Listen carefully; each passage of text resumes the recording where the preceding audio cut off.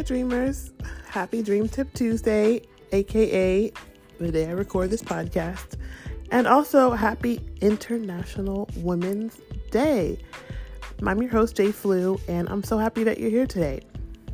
So, as we think about women in history who have been significant, or even women in our present who are significant, we cannot forget a woman, the GOAT, who God used to birth his dream into the earth.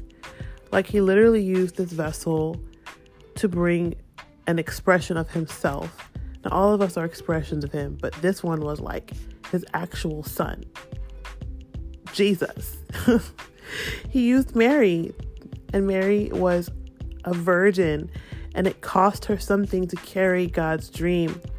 It required her belief. It required her surrender. It required her to be abandoned to this world that wouldn't believe her and would have all sorts of things to say.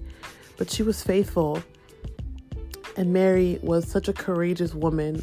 I honor the Lord for Mary and for being a beautiful example to us women, even in a time where women weren't regarded as highly. Like, there was no International Women's Day in Mary's day. Okay, so I want to read a verse in Luke chapter 1. It's verse 45. It says, "And blessed is she who believed that there would be a fulfillment of what had been spoken to her by the Lord."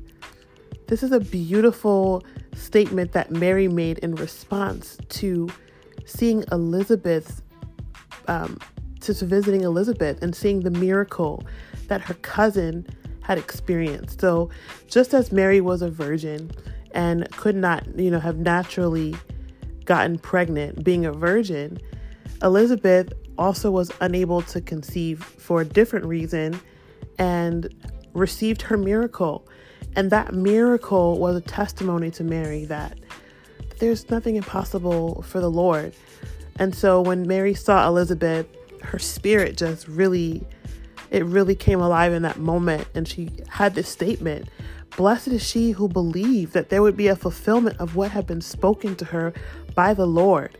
May we all come into that space where this belief rises up in us, that nothing shall be impossible for the Lord. It says it earlier in this same chapter in verse 37, "For nothing will be impossible with God." May we be sons and daughters who truly stand firm in that truth.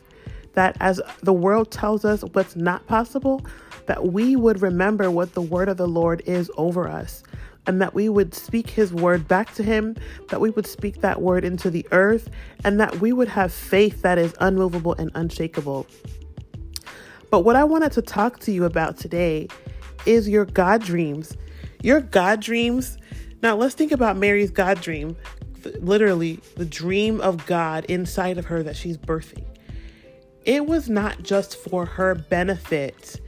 This dream that was coming into the earth was literally going to influence and impact every generation following. I don't even know how many generations it's been. It's been a long time. It's been over 2,000 years, and we're still being impacted by this woman's yes.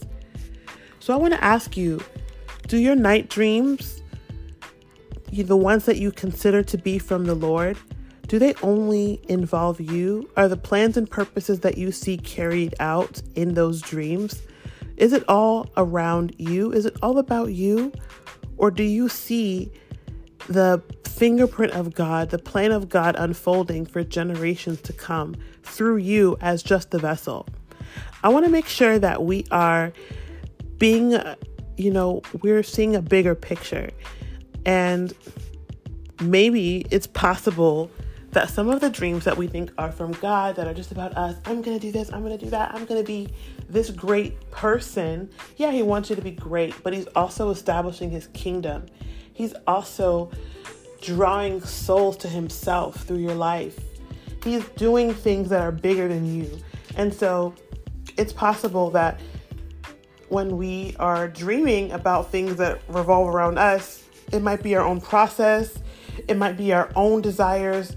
It could be it could be the Lord too, but we might be seeing a fragment of what he wants to do. and misinterpreting it to be about us. It's not just about you. And let me just sidebar right there and say, this trend of manifesting, I don't remember if I've talked about it on a previous podcast, but it doesn't matter. I'm going to just sidebar one more time and talk about this trend of manifesting. The trend of manifesting is all about you, what you desire, what you want. You're focusing your energy and the energy of whatever to make this thing that you want to come to fruition. Now, there's nothing wrong with wanting something and working hard for it. But when you're talking about the supernatural and manipulating things to happen in the way you want, then you're kind of getting outside of the scope of God. The difference is that the Lord's way is actually you're asking him what his desire is. And of course, he wants what's best for you anyway. So it's always going to be a higher reality, a higher quality of life that he's going to give you. There might be some brokenness. There might be some surrender. There might be a process that you don't like. But the best way is always to ask the Lord what he's speaking and what he desires. Going back to what Mary says, blessed is she who believed that there would be a fulfillment of what had been spoken to her by the Lord, not by herself, by her parents, by her own will. So how do you know that what God is showing you is God? It's going to be bigger than you most of the time. It's going to involve a body. In Ephesians 4, it tells us that we actually have a greater call.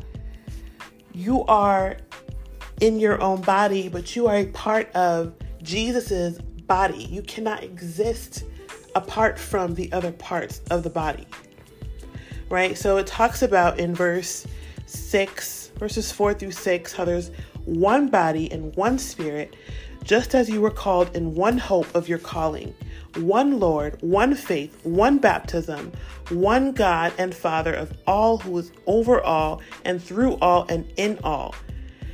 And it talks about also how our calling is to keep this harmony of peace in the body.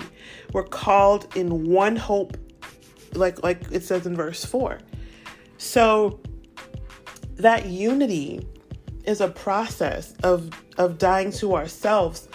If the toe is ailing, it's going to affect the ankle. You're going to feel, your whole body is going to feel it. And so when we talk about our calling, how does what we do affect the rest of the body of Christ? How are we building up the body? How are we working out that unity? So if you're called to be a barber, if you're called to be a beautician, if you're called to, teach, how is what you're doing bringing souls into the kingdom? If God calls you to open up, maybe some of you listening to this have had dreams of preaching in stadiums. That's a common dream that, you see massive crowds. Those crowds are not unto you. Even if they're gathered listening to you, it's not unto you. It's unto the Lord. He's called you to be a voice, a mouthpiece, not just to draw attention to yourself, but to bring glory to his name. So again, that's my soapbox. We're not manifesting our own will. We're manifesting the kingdom of God and his desires in the earth. And that's exactly what we see Mary did in Luke 1 as she carried and delivered Jesus. So the other thing that we see with Mary, in this context of Luke chapter 1, what happened when she got around another believer? The God dream in her, before she even said what it was, it caused another person's baby to leap.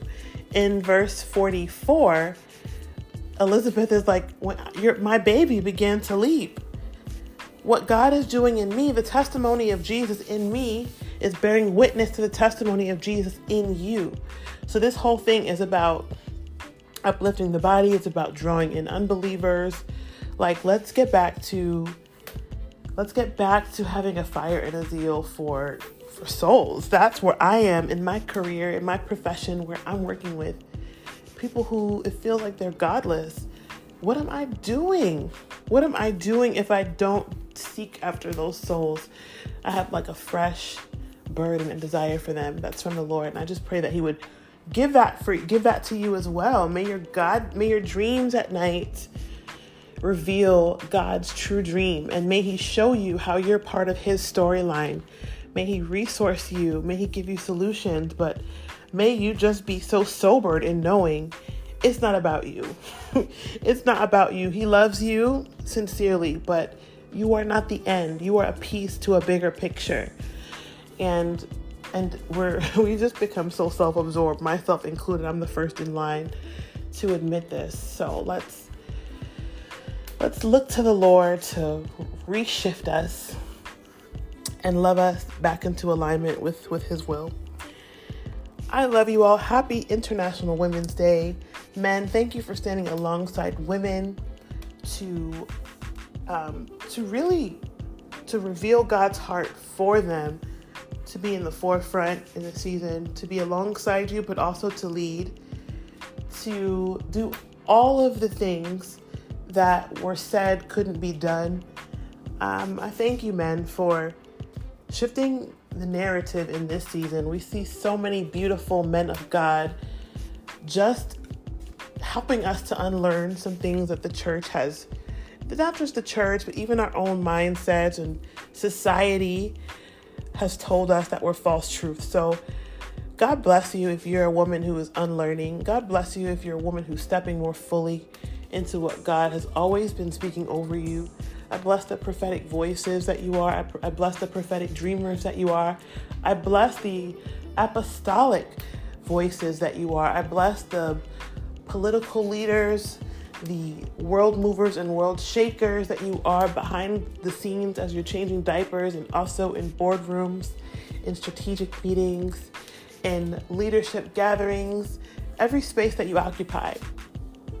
May the Lord apprehend you and show you his power like never before, and show you his boldness and give you his permission.